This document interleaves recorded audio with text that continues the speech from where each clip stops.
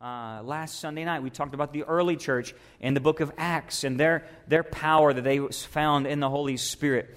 And tonight, we're going to kind of shake it up, even our whole service tonight, and just talk about the baptism experience itself.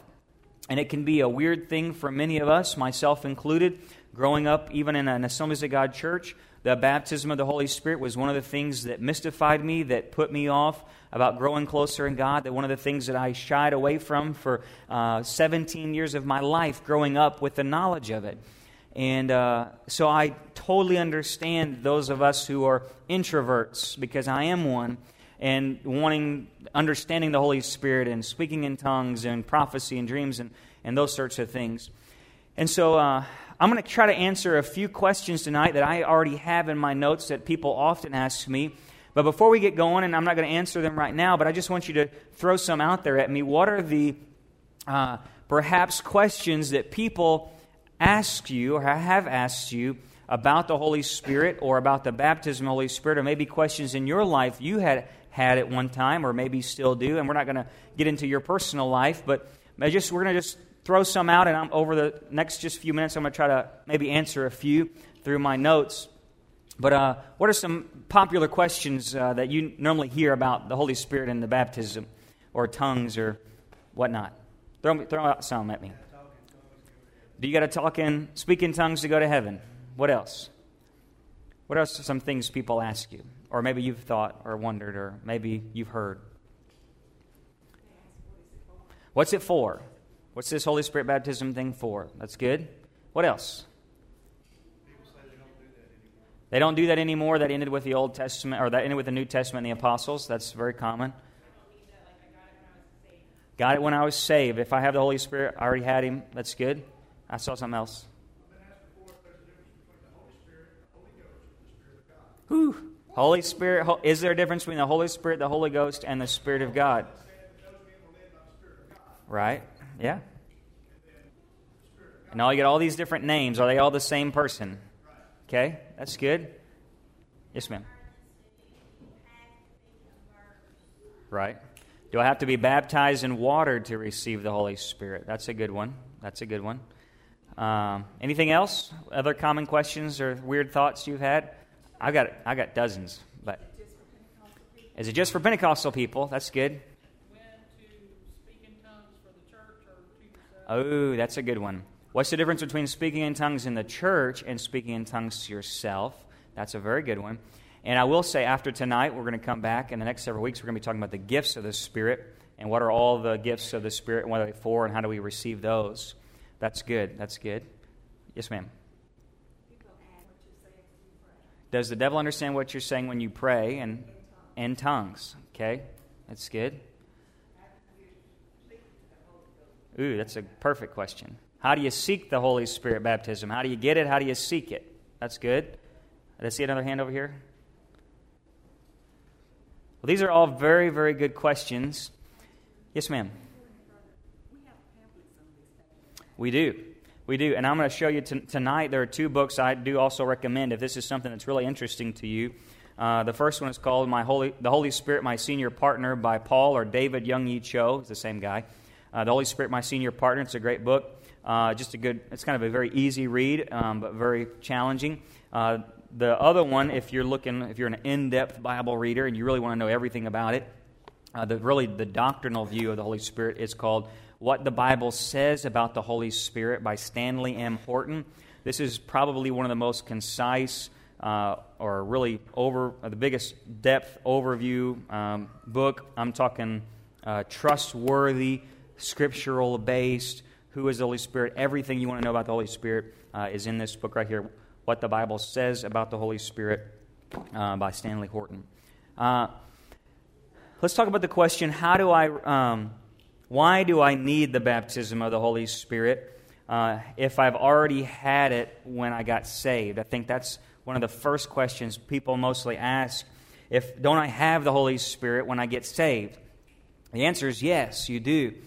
The Christian road is often marked through, when you look at Scripture, it goes from salvation. We believe in faith, then we are called to be baptized in water. The Bible gives us the call for communion. And those are the kind of the ordinances of the church. But then we see throughout the book of Acts that there would be this progression. There would be on to spiritual baptism and spiritual gifts. And that would lead us to the mission of Christ. And a mature believer ends up at that mission of Christ, that they are doing the mission of God. We see the natural progression of every Christian in the New Testament was that they became missional. They became mission-minded, and those who in the upper room that night in the book of Acts had all done one thing. They had all accepted the Great Commission, and that was the key for them moving forward. But the Christian role is like this. In John chapter 14, if you have your Bibles, you can turn there with me. John chapter 14, verse 16 through 17. John chapter 14, verses 16 through 17. Jesus is talking to his disciples on the Mount of Olives before he's going to be crucified. And he is trying to comfort them about what is going to happen. And he's about to fulfill the coming of the Holy Spirit because of his death. In John chapter 14, he talks about, in verse 16, I will ask the Father, and he will give you another helper, that he may be with you. Everybody say, with you. With you forever. That is the Spirit of truth, whom the world cannot receive because it does not see him nor know him. But you know him because he abides with you and will be what? In you. There are three levels. It's really not levels. I hate the word levels because we try to think of Christianity in better than use. And that's not really what it means. Three depths of connection that we can kind of see in Scripture. And then the first one is the with. The Holy Spirit is said to have been with the world. He is with the world, drawing men to the Father. Nobody can come to the Father unless the Spirit draws him. That the Spirit of God is in the world today trying to get people to come to Jesus. And he was with the disciples, but he wasn't in them. And then John, at the end of John, in John chapter 20, verse 22, after Jesus has risen from the grave, he comes to his disciples and he breathes on them, and basically showing us again the new Adam, that Adam had received the breath of God. He had that life from the garden. Now Jesus is symbolically giving that breath back to the disciples, that now they have the Holy Spirit in them. And that's what Jesus was talking about. He says that he's with you, but at salvation, that born-again breath that John chapter 3, verse 3 talked about, Jesus talked about with Nicodemus, that breath of life, that newness of life comes in you. The Holy Spirit comes in you when you believe that Jesus Christ rose from the dead. That's the key. He's Lord over death and hell and sin. He is the Son of God. He did rise from the grave. If you believe that with all of your heart and your life demonstrates it, the Holy Spirit will come into your heart. And He will break a new heart, a new mind, and a new spirit inside of you. And that is the in you. But when Jesus just said that, He also said something just a few verses later in the book of Luke. He says, but hey, you've received the Holy Spirit, but wait until He comes upon you. Wait until you receive power from on high. And so then Acts, this baptism experience is always an upon you type understanding. Acts chapter 1, verse 5 through 8. The baptism is an upon you. The Holy Spirit will come upon you and give you power, symbolic of an anointing. The anointing of, as in the oil would pour upon the priest's head in the Old Testament. It was upon you. Consecration, setting apart with purpose and with power from God. So we have a with you, in you, and upon you.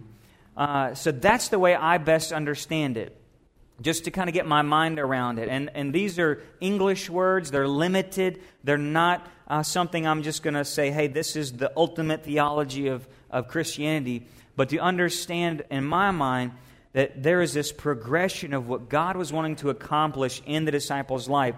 So we've got salvation. When you believe, you receive it. 1 Corinthians chapter 3, verse 16 says that we, the body of Christ, we're the temple of God because we have the Holy Spirit living inside of us. Romans 8:11 says, because Jesus died for us, the Holy Spirit now lives in us, and that's the same Spirit that will raise us from the dead.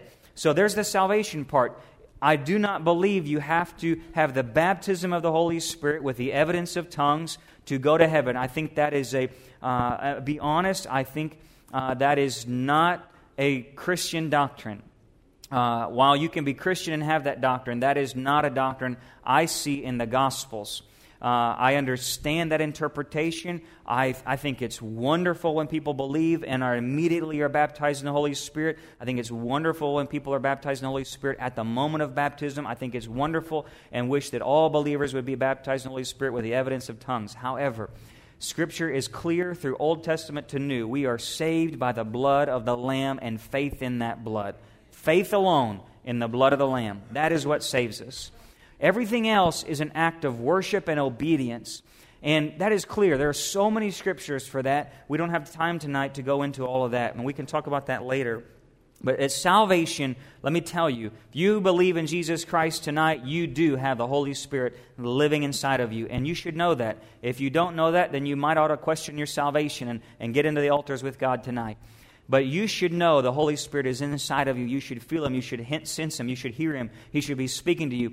And that progression led them to say, we want to live like Jesus lived. We want to complete this mission. And in order to complete that mission, to reach the world, we must have more power, the power that He had. And that's the upon you. So the baptism of the Holy Spirit says they were saved by grace. Jesus went to heaven, and they said, we're going to receive the gift, the promise that He said He's going to come upon us, fill us with power, and we're going to be immersed, baptized in the Holy Spirit. And you see that in the book of Acts, and we see it throughout the book of Acts. And it's kind of like this. The first time, we often call it baptized in the Holy Spirit. That first time, 120 people in the upper room, they're waiting for 10 days. They're praying. They're seeking God to have the power before they go be evangelists to the world and missionaries to the world. And they wait and they pray, and finally, God confirms it with tongues of fire and sounds of wind, and speaking in unknown tongues happens to all 120, every single one of them. And God moves in miraculous ways, and thousands of people are added to the church, and the church just begins to act more like Jesus than they ever had, and unity and sharing and ministries to the poor, and all this stuff begins to be birthed by this event. Well, that was called the baptism. We often call that the baptism in the Holy Spirit. But after that, we see 4 more times in the book of Acts that this event continues to happen. It never has the tongues of fire and the wind, but it always has, mostly, the speaking in unknown tongues. 3 out of 5 events in the book of Acts has the event of unknown tongues. The other 2, one is the Apostle Paul, and we know he spoke in tongues, because it doesn't mention it in Acts, but we know he did every day. He says so in his letters. The other was in Samaria with Simon the magician. He evidently saw something. He saw them baptized in the Holy Spirit, and he says, hey, I want what you're praying for them. I want the power you have that you're seeing these people. You're laying your hands on these people, and something crazy is happening, and he wanted that power. And they rebuked him for having that kind of spirit. So evidently something was manifest. Often, tongues is even coupled with prophecy. And this tongues is this unknown language that those people who are speaking it did not know. And we know from Scripture that tongue, that language that's coming out of them, often is declaring the glory or the wonders or the mystery of God. It is often praise or prophecy coming out of a person. And for sometimes it comes out in Scripture, they prophesied in their own language. And other times, and most often at the initial evidence of the Spirit, it came out in unknown tongues. And it was not always interpreted. It was just a prophetic evidence, and it was God's confirmation that He was electing them and calling them to do a task. Because they had been faithful, say, God, I want to do all that you have for me to do. I want to reach the world. I need the power to do it. And just like He had done it with Moses and Elijah and Elisha and Jesus and every prophet before, God had always confirmed it with some sort of evidence. Jesus had the evidence of the doves descending upon Him. We see Elisha taking the mantle of Elijah. There was always some kind of transformation. Moses prayed for his elders, and they all prophesied with ecstatic speech. There was always in Scripture, always some evidence that God came upon. Even Saul, King Saul, prophesied with ecstatic speech when the Holy Spirit came upon him in the Old Testament. It's not just a New Testament thing, but God really defines it so much more. So we have the salvation, the with you, the in you, the upon you, and that initial part is the baptism. And then after that, those apostles didn't just get it at one time. They kept being filled and refilled and filled and refilled. Every time God would take them to do something bigger and more, they go to this town, go to that town. They would always meet together beforehand and pray, and they would say the Holy Spirit filled them. And they all went out and did what God called them to do. Okay, so that's why do you need the baptism if I already have the Holy Spirit? The baptism of the Holy Spirit and the continual subsequent fillings are most solely given for you so that you can be better witnesses of Jesus Christ. It's not about salvation. It's so that you can do something that God has got for you alone to do, to be a sent one, an apostle, a messenger, an ambassador for Jesus Christ. And the sad part is, in Pentecost, often we have taught this as something you must have, you must need, without telling you what it's for. I wouldn't encourage you to seek the baptism of the Holy Spirit if you're not willing to obey the Great Commission. There's no purpose in it. You're just getting tongues for tongue's sake, or an emotional roller coaster, or a high. We're seeking goosebumps. That is an error of modern Pentecostal doctrine. We are here to say God has called us to reach a lost and dying world. We want to be obedient. We want to see. It's not about me fearing not doing what God wants me to do. My passion is that these young people who receive this word from God, they believe that, oh my gosh, Jesus is alive. He's alive. He's alive. He's alive. Let's go tell somebody. And he's like, wait, get the power first. But it's coming first through this excitement that I have been changed. I believe He is alive today. He is King of Kings and Lord of Lords, and I am ready to go. And they said, now get filled and go. And there's no more waiting anymore. It's come. The Holy Spirit is here. He's available for any who ask, they'll receive. Okay, so that's that. Another question I always get is, what in the world are tongues? Anybody ever wondered this? What in the world are tongues? I don't know. No, not really. I can give you a little bit, okay? Tongues in Scripture is a Greek word called glossolalia. Don't worry, because it sounds like you're speaking in tongues when you try to say it. It's a spiritual gift giving you the ability to speak in a foreign language not previously studied by you. Sometimes speaking in tongues has resulted in other persons. Now, I know of people who have gone to conferences. Me in particular, I remember one time we went to a conference and we were all sitting in a big room, all a bunch of young people, college students, and the evangelist was speaking. He said, stop. And he said, there's someone here, and you've never been baptized in the Holy Spirit before, and your heart is doing like this, and your mouth is wanting to do something, and God is wanting you to stand up right now because He's wanting you to speak in tongues and give a message in tongues. And the room just went, cricket, cricket, cricket. And all of a sudden, this girl, a few rows up in front of me, just stands up and just starts speaking in like perfect, what I understood to be Chinese. I mean, you could hear it. And this is a, Midwestern USA white girl who I don't think she'd ever been to China, And so she began to speak, and all it sounded so fluent. And then another person stood up and gave the interpretation. That's one evidence of tongues. Tongues often comes when I've heard of missionaries going to churches, traveling U.S., and people begin to speak in tongues in the altars, and missionary would say, hey, that's the language of my home country you're speaking. You didn't even know that, but that's what you're speaking. Sometimes it happens, and sometimes it's unknown languages that we don't even know that anybody knows. It could be an ancient language, far gone by. It could be a heavenly language. The Bible isn't clear on this. It just simply says it was unknown to them, but in the book of Acts, those languages were understood by other foreigners. I've heard of pastors, true story, of pastors way back when in the early beginning of the Pentecost, didn't have an understanding of tongues or really what it was. They just went out to the bush in the South American jungle. And one specific pastor, I can't remember his name, got arrested. And he didn't know what to do because he didn't speak the language. And he actually just began in his jail cell to begin to pray in tongues. And he just started praying in tongues and kept praying in tongues. And the guard walked by. And he negotiated his own release by praying in tongues. And apparently his tongues was the language that the guard understood. So is that not incredible? That is not a normal practice, okay? Don't go to a foreign country and try that out on purpose. That's just something God did as a miracle, right? But tongues are normally unknown by you. It's a response of the Holy Spirit coming through you. It's not you forming the words. I'm not thinking. I know there's this charismania that swept through the nation. You just start saying, untie my bow tie or something really, really fast, and the tongues will come out. That's not how it works. The Holy Spirit moves upon you. And yes, you are not holding your mouth clenched and your teeth clenched and all that. He's not taking over you as in possession. But He simply moves upon you. And every believer I've talked to explains it differently. Some heard words in the back of their head. Some felt something in their throat. My event, just the Holy Spirit came upon me, and I couldn't do anything else but speak in tongues. It just a wave of emotion, and the Spirit came over me. It was the most real experience of my life. But for Luke, it's always in prophetic speech. It's always a reception of the Holy Spirit. It's always a confirmation of His anointing, the fulfillment of power, and that's tongues. And the last one, just to really quick have time for tonight, is how do I receive the Holy Spirit? We asked that. How do you receive the baptism of the Holy Spirit? Real quick. Number 1 is be saved. Number 2, ask in faith.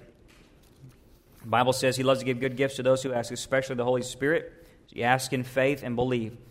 Sometimes we get I'm an analytical person. I have to figure it out and know how to do it before I try it. That's not how the Holy Spirit works.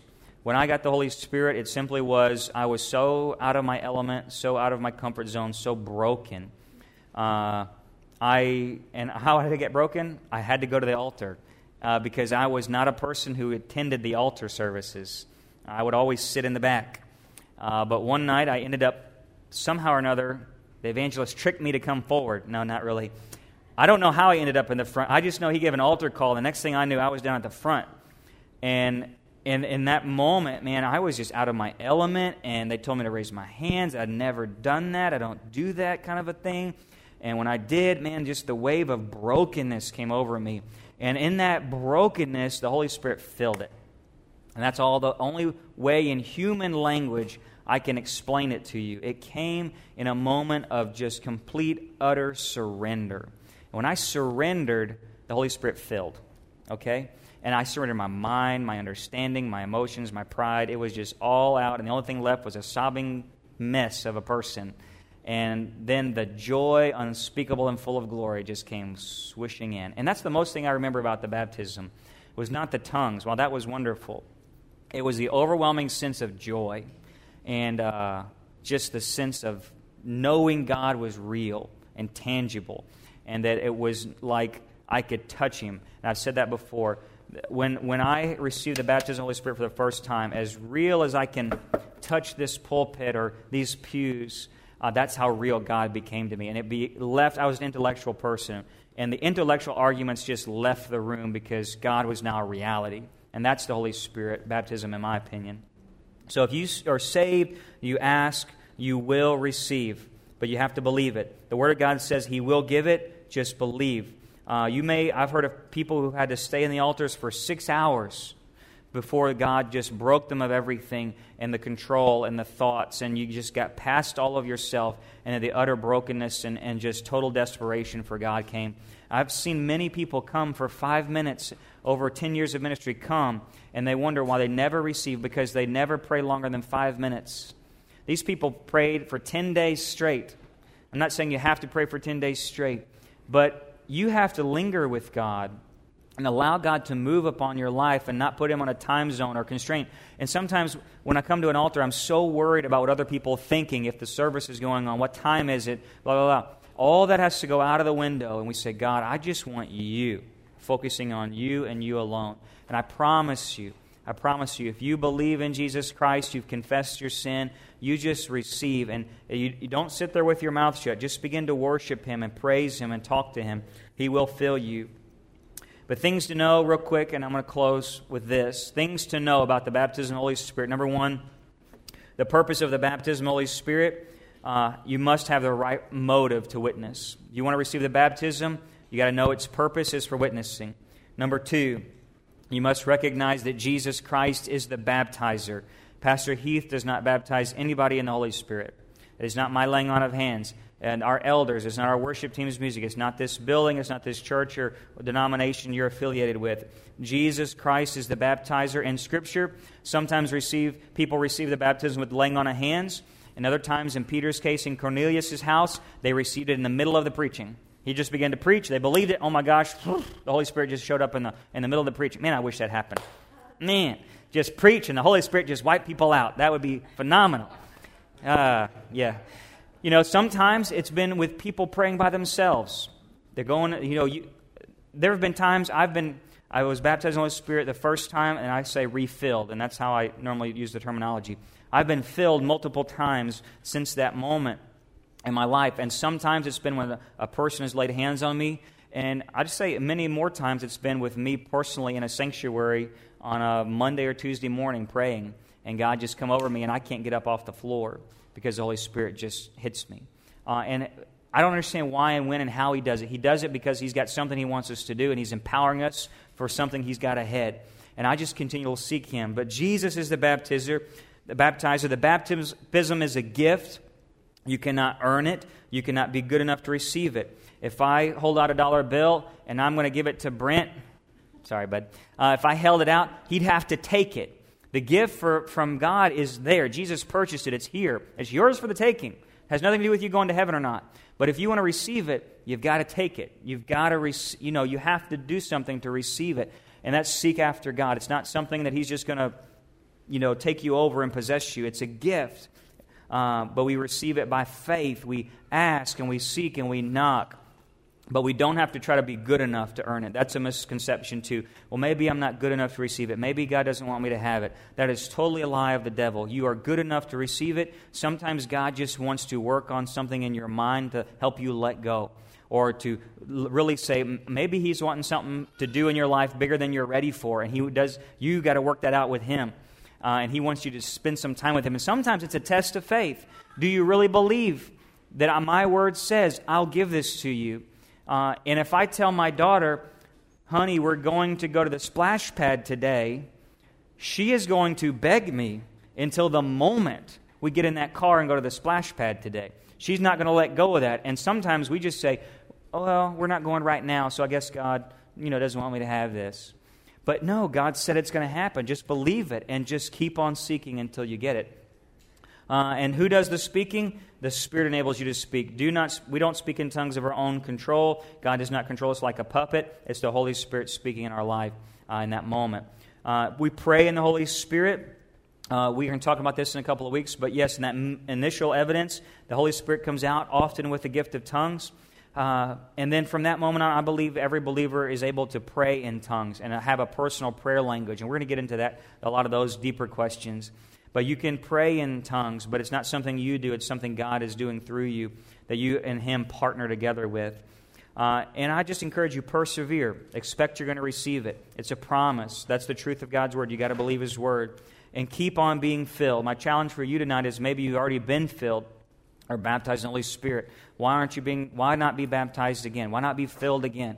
What if God's got something for you this year or the coming months? But we just get to that place where we say, God, I want to be a willing sacrifice. God, I'm getting sin issues out of my life.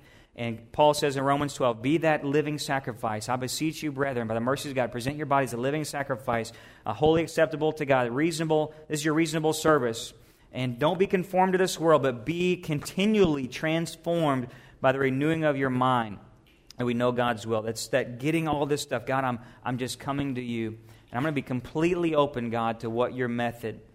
There is no formula to receive the baptism of the Holy Spirit. It's a gift. Some were sitting and praying. Some have been laid on of hands. Some just come in the preaching. But whatever method God's choosing, you just say, God, I just want more of you. Focus on the baptizer. Don't focus on the tongues. Don't focus on the emotion or the feeling or the event or the spiritual checklist. You just say, God, I want everything you have for me. I know you love me. Be confident in His love for you. And then you just say, God, I'm here to receive. And I'm not going to... If God gave it to them, I believe He wants to give it to you and I.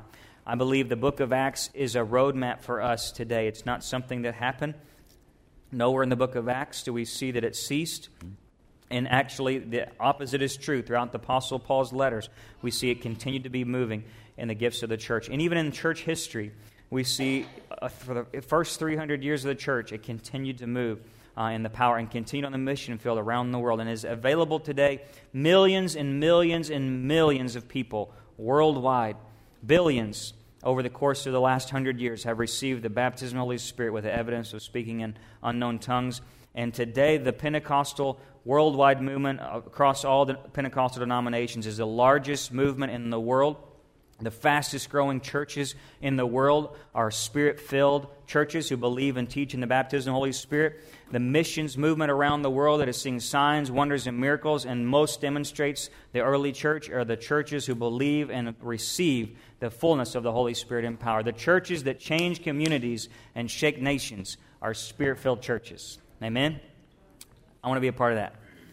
What we're going to do tonight, and I'm going to ask guys upstairs, go ahead and turn that CD on. We're going to have a time of prayer, let's say the next 15, 20 minutes, and we're going to come back and close.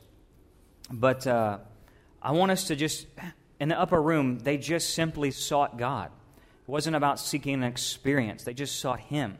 And then He came. I believe God is wanting to take our church to the next level and grow us and grow us and grow us and grow us. It's a journey. It's not a destination. It's not a checklist. Wherever you are with God, God always wants to grow deeper in your life. Abiding in Him, growing in Him. The early church never saw it as these levels. They just saw it as, let's just get all the God we can get. Let's just go all in with Jesus. Let's just complete this Great Commission. I'm going to get you in a moment. I want you to find a place of prayer. Just to begin, let's just seek God with no agenda. Some of you, I encourage you, like to walk in prayer.